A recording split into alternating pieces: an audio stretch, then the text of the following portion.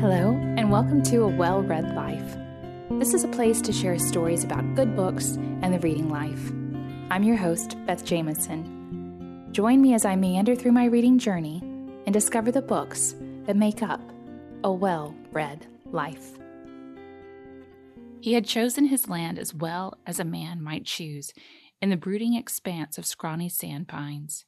He had bought of the foresters who lived a safe 4 miles away, high good land in the center of a pine island. The island was called by such a name in an arid forest because it was literally an island of long-leaved pines, lifted high, a landmark, in the rolling sea that was the scrub. There were other such islands scattered to the north and west, where some accident of soil or moisture produced patches of luxuriant growth. Even of hammock, the richest growth of all. Live oaks were here and there, the red bay and the magnolia, wild cherry and sweet gum, hickory and holly. The Yearling by Marjorie Kinnan Rawlings. Why was I so drawn to read The Yearling? This is a question I asked myself as I was reading it recently.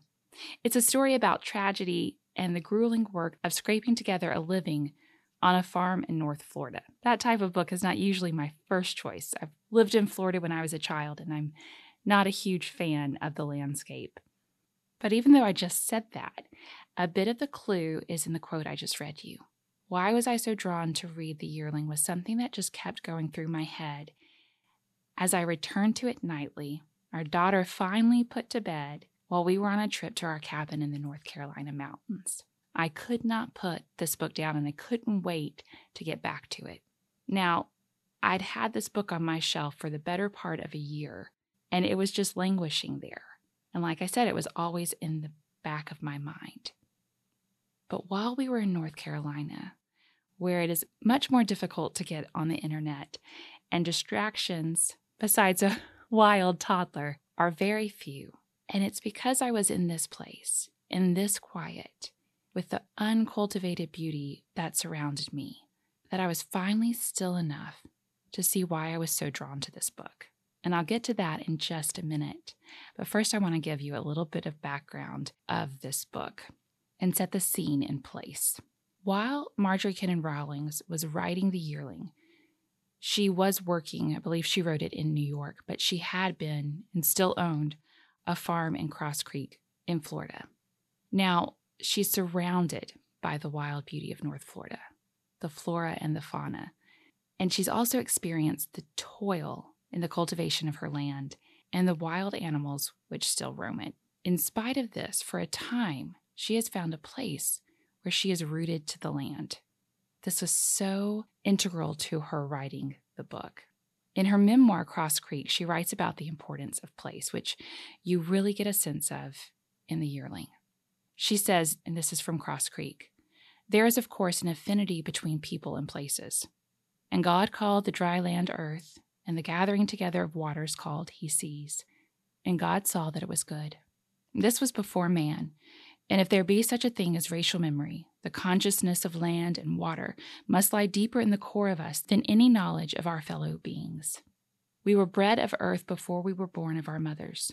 Once born, we can live without mother or father, or any other kin, or any friend, or any human love. We cannot live without the earth or apart from it. And something is shriveled in a man's heart when he turns away from it and concerns himself only with the affairs of men. And that's from her memoir, Cross Creek, which I've not read all of, but I have read enough to appreciate Marjorie Kinnan Rawlings' fine writing and her ability to capture nature so well. In The Yearling, Marjorie Kinnan Rawlings is writing about a world that is slipping away. As I said, this is the late 1930s. And if you read the book, it's very strange to think that this world is slipping away. It seems as if it had already gone away in the face of progress. But her neighbors at Cross Creek still hold a bit of this lifestyle, and she has been able to observe this. But progress and technology are very quickly encroaching on this life. It's wonderful because it reduces toil. But something is lost in all of this, and Marjorie Kinnan Rawlings feels it in her spirit. There is great dignity in this work, although it is full of toil. and what will happen to the relationship between man and the land as technology and progress have its way. Now, we can follow that out because we have seen the fruit of all of this. And as I said, it is amazing at reducing toil, but as a result, we are, for the most part, divorced from the land, meaning the majority of us do not depend on the land for survival. We don't have to cultivate the land in order to eat. We can go to grocery stores and have the convenience of that. But as I was in North Carolina, and again, I'm surrounded by this uncultivated beauty, and I'm reading this book and I'm mulling over it and feeling so sorry for Penny Baxter as he works his land and toils day after day, I realized how much this book was making me desire the redemption of creation. And it was such as I'd never seen it before. And I believe this is why I was being so drawn to this book. This story shows us in a way many of us cannot experience now, how to yearn for the new heavens and new earth. Because, as I keep reiterating, if you're toiling day after day, you will desire for that toil to end. And for not only you, but for the earth to be redeemed because you have that relationship with it. As wonderful as technology is, and I couldn't do this podcast without it, it is a poor substitute for what we will experience with the new creation. Now I'm going to dig in a little bit more with toil, but first I want to read another beautiful quote on place so you can understand, again, the tie with the land that Penny has, which many of us don't experience now. So we'll start with place, which is Baxter Island, I think is what they call their land. From his neighbors, the foresters, as I read earlier, Penny buys a clearing and settles there with his young wife. He is a kind man. He's one of integrity. He is such a good character, and Gregory Peck was the perfect person to play his role in the movie. But he's bruised and broken, and the land offers him healing. Just before the quote I read earlier, I want to share another one about Penny and the land, because it will give us a peek into toil, but it will also give us a peek into the character of Penny and the relationship that he has with his land. It was not a hindrance. She's talking about being so far away from everyone else. But in the towns and villages and farming sections where neighbors were not too far apart, men's minds and actions and properties overlapped. There were intrusions on the individual spirit. There were friendliness and mutual help in time of trouble, true, but there were bickering and watchfulness, one man suspicious of another.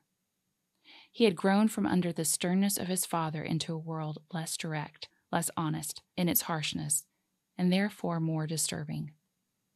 He had perhaps been bruised too often. The peace of the vast aloof scrub had drawn him into the beneficence of its silence. Something in him was raw and tender. The touch of men was hurtful upon it, but the touch of the pines was healing. Making a living came harder there. Distances were troublesome in the buying of supplies and the marketing of crops, but the clearing was peculiarly his own. The wild animals seemed less predatory to him than people he had known. Forays of bear and wolf and wildcat and panther on stock were understandable, which was more than he could say of human cruelties. And that's from the Yearling. So you see this ability of the land to bring healing to Penny when he has been hurt by his fellow human beings, which I do believe that we are meant to live in community. We can't live without other people. But I believe this is important to show how we should also have this connection to the land that God has made.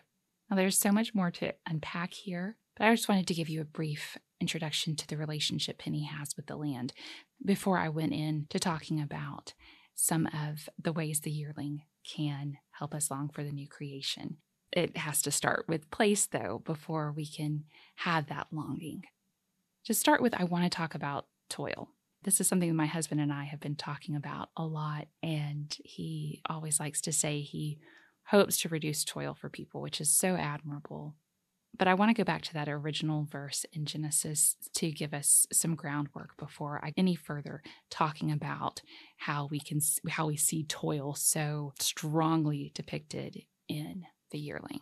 So this is after Adam and Eve have eaten of the apple in the garden, and God is telling Adam and Eve what the repercussions of their actions will be. Then to Adam he said, because you have heeded the voice of your wife and have eaten from the tree of which I commanded you, saying, you shall not eat of it. Cursed is the ground for your sake. In toil you shall eat of it all the days of your life. Both thorns and thistles it shall bring forth for you, and you shall eat the herb of the field. In the sweat of your face you shall eat bread till you return to the ground. For out of it you were taken, for dust you are, and to dust you shall return.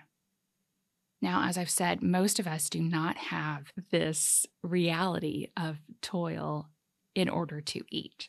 But for the Baxters, that is their reality. Now, they are a family who are familiar with lack. All their children have died but Jody, and this leaves most of the work of the land to Penny. And from the quote I read earlier, you can surmise that there is great difficulty in getting supplies and trading and selling these supplies because they live further away from town. It takes a lot of thought and planning in order to do the buying and the selling. Also, their only neighbors are the foresters, who are very easily provoked, and they are often on the outs with them. If you read the story, you'll see the foresters are a little bit of the difficult neighbors, and they can be very generous with their help, but they can also take offense very, very easily. So they are not dependable. It is by the sweat of Penny's brow that he works the land, and Jody is a young boy, so he can't really help his dad as he needs to. And Jody also has a tendency to, well, he's a young boy. He has a tendency to want to go and explore the land and wander and frolic, and he just is not the help that Penny needs. But Penny does not hold that against him. I'll talk more about their beautiful relationship next week. And in addition to all of this, the family must fight the elements outside of their control. There is a massive flood that brings great destruction, and it's just a daily chore to go and gather water. They have to go to a sinkhole. There's no water on their land that is nearby the home, and they don't have a well. So they have this in addition to their own frailty. It's just unrelenting work for the family's survival. I want to read this other quote about the strong work ethic that Penny has, almost to his detriment, but as I said, he can't help that he has to work so hard. This is from towards the end of the book, after one of the many times their crop has been ruined. He was up early each day and finished late. He drove himself mercilessly. The planting itself was done, but he was not content. He was in a fever over the spring work, for weather conditions were favorable and the year's living depended on immediate results. This overwork causes Penny to have an injury that precipitates the great tragedy of the novel. Now, even though I've talked about this toil, there's also great dignity and joy that Penny finds in his work. And this is a mercy and a grace that he is able to find. It's this glimmer of the promise that we have of the new creation that Penny is able to experience, that one day toil will cease and we can work without the hardships and the sweat and the fighting of elements. And I love how we get this picture of what toil is, but we also see that the work is good, that we want to be able to do this, but we want it without all of these hardships, and that there is that promise that one day we will have this. Now, in addition to the dignity and the joy in work as a mercy and a grace for toil, there's also another beautiful means of grace that God gives us in the natural world, and that is just the beauty that is around us. The landscape of the Yearling is a wild beauty. It's not for everyone's taste. It's not necessarily for mine, but for the Baxters, there is such enjoyment of the beauty around them, especially for Jody and Penny. And who of us doesn't long for beauty? The natural world is such a picture of the grace of beauty, of the respite of it in a fallen world. For just a moment, it is this brief peek of what we are promised. in the new creation. And our world is just transformed by beauty. If we think of spring and the new life in spring, of how our breath catches as we just walk outside and observe it. And that's what we experience in moments of the yearling. There's especially one moment that I want to read a quote from. And it's when Jody and his father are out hunting, and Penny calls Jody's attention to some cranes dancing, which is a rare sight for them to see. And I want to read a bit of it because it's just a beautiful description. After I read it, I want to read another quote about this kind of spell that the sight cast over Penny and Jody. The cranes were dancing a cotillion as surely as it was danced at Volusia. Two stood apart, erect and white, making a strange music that was part cry and part singing. The rhythm was irregular, like the dance. The other birds were in a circle. In the heart of the circle, several moved counterclockwise. The musicians made their music. The dancers revised their wings and lifted their feet, first one and then the other. They sank their heads deep in their snowy breast, lifted them and sank them again. They moved soundlessly, part awkwardness, part grace. The dance was solemn. Wings fluttered, rising and falling like outstretched arms. The outer circle shuffled around and around. The group in the center attained a slow frenzy. Suddenly, all motion ceased. Jody thought the dance was over, or that the intruders had been discovered. Then the two musicians joined the circle. Two others took their places.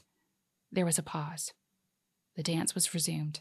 The birds were reflected in the clear marsh water. 16 white shadows reflected the motion. The evening breeze moved across the sawgrass. It bowed and fluttered. The water rippled. The setting sun lay rosy on the white bodies. Magic birds were dancing in a mystic marsh. The grass swayed with them in the shallow waters, and the earth fluttered around them. The earth was dancing with cranes, and the low sun, and the wind, and the sky. Now then, Penny and Jody go home, and at dinner, Aura notices that they're acting strangely. But here's a quote from that about the change that this has made on Jody and Penny. They had no thought for what they ate nor for the woman. They were no more than conscious that she spoke to them. They had seen a thing that was unearthly. They were in a trance from the strong pull of its beauty. Now, what they observe is an exception to the usual, and Penny and Jody are just transfixed by it. Now, we would be hard-pressed, I'm sure, to see something like this in person. We may be able to see it on a movie or on TV, but this encounter with beauty that can bring such a change to our perception of the world around us. But as I said, this is an exception.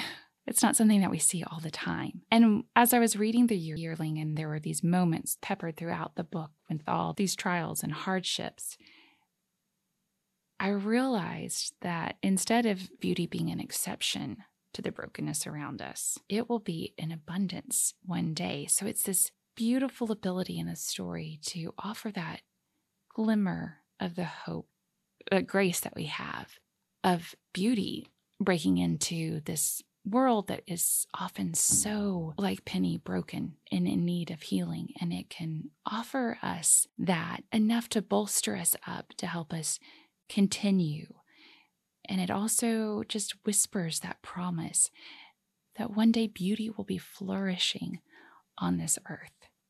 And it's something that we need to keep in mind as we get into some of the most heart-wrenching moments of the book, and that is the enmity between man and beast and the longing for peace for that. I'm going to talk about some of the ways that the Baxters face this with the animals around them, and then I'll talk about the most, as I mentioned, one of the most heart-wrenching parts of this book, and that is Jody's relationship with his pet deer Flag.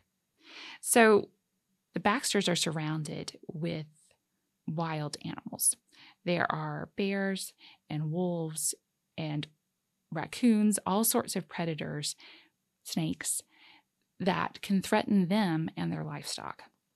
And in addition to the predators, you have deer that can come in and ruin your crop. Now, the predators threaten their livestock. And there are moments over and over throughout the book where the wolves attack.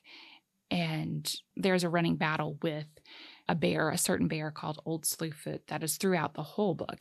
Penny is a special enemy. And Penny is a type of man that doesn't kill unless it is needed. So he is very gracious to the wild animals, and he does his best not to kill unless it's absolutely necessary. If his livestock is threatened, if his family are threatened, if his life is threatened, or if they need food. That is Penny's rule. He does not hunt for sport. But this one bear, Old Slewfoot, just will kill to kill. That really wrinkles Penny. So that's why he gets an especial vengeance against this one bear. But still, he won't go after him when it isn't the right time.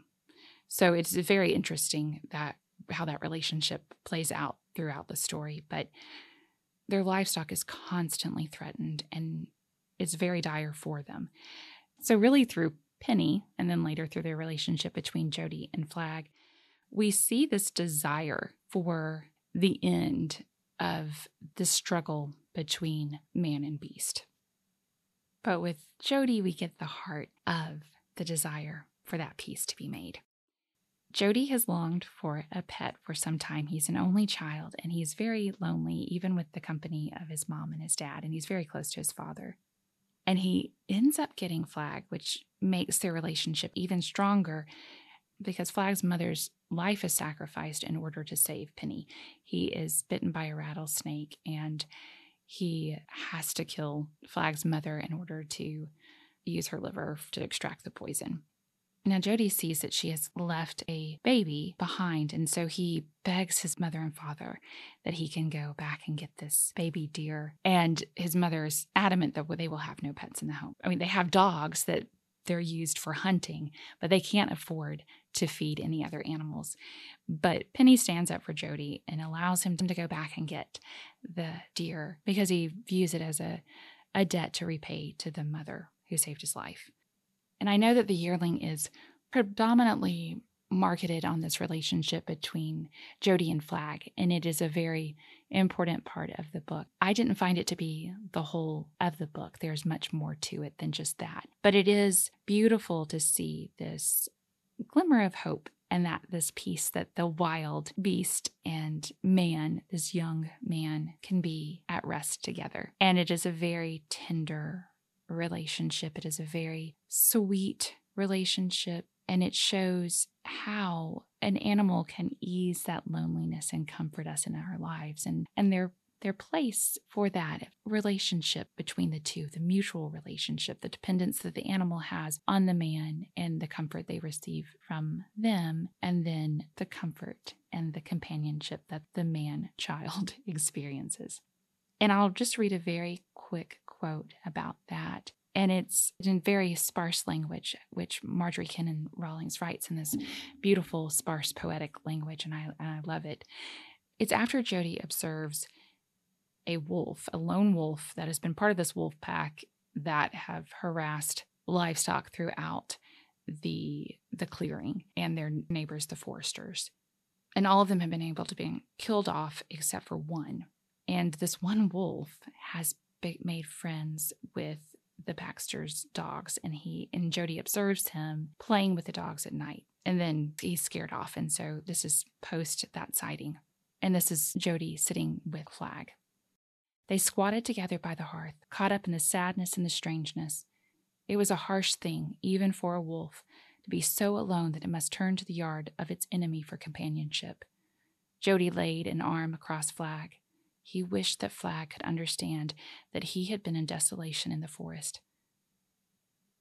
As for himself, Flag had eased a loneliness that had harassed him in the very heart of his family. So there you get a picture of just the beautiful relationship between the two. Ultimately, though, Flag cannot be tamed, not yet. He is still a wild animal, and his instinct and his nature cannot be changed. And it is in Flag's ruining of the crops after an especially difficult season of toil and hardship, where Penny has had to replant crop after floods, and then Flag eats the crop once and then twice, and they are on the brink of ruin, and it leads to Flag's death. And this is where we get that greatest desire for redemption, when we've seen this beautiful relationship, and then we have to see that its end. It has to happen in this earth and in this time. But it gives us that promise that there won't be enmity between man and beast in the new creation. Unfortunately, this leads to the break in Penny and Jody's relationship, and I will talk about that next time. I'll talk about their relationship in the next episode, and it's beautiful. There is a beautiful moment of a glimmer of the prodigal son played out. But for now, this moment reminds us and gives us hope, as in Isaiah 11:6-9, which promises the end of enmity by the companionship between men and beast. There will be peace among the wild things. I want to just read that quote from Isaiah because I want to leave us with a little bit of hope after the heaviness of what I've just spoken about. The wolf shall dwell with the lamb, and the leopard shall lie down with the young goat, and the calf and the lion and the fattened calf together, and a little child shall lead them. The cow and the bear shall graze, their young shall lie down together, and the lion shall eat straw like the ox. The nursing child shall play over the hole of the cobra, and the weaned child shall put his hand on the adder's den. They shall not hurt or destroy in all my holy mountain, for the earth shall be full of the knowledge of the Lord, as the waters cover the sea. I mentioned in the last episode that I believe God sometimes places a book in our life at just the right time. I found this to be the case for The Yearling. I loved the book when I first read it, but then I was mostly majoring in on the relationship between Flag and Jody. But there was so much that I didn't see from that reading.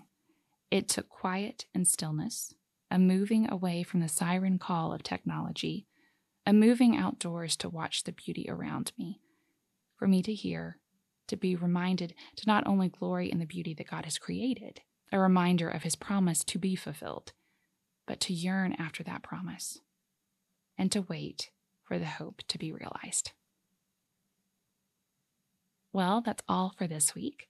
I'll be back in 2 weeks with the final part in the Yearling series, where I will talk about the relationship between Penny and Jody. And it's a beautiful depiction of a relationship between father and son, and also it can be a mirror of God's tenderness and his love for us. Thanks so much for joining me this week. If you'd like to connect during the week, I can sometimes be found on Instagram at WellReadBeth and Facebook on the A Well-Read Life Facebook group. If you enjoy today's episode and the podcast in general, would you consider leaving a rating or review? It's just a small way that you can share the podcast with others. Thanks so much. Until next time, with more Yearling, happy reading.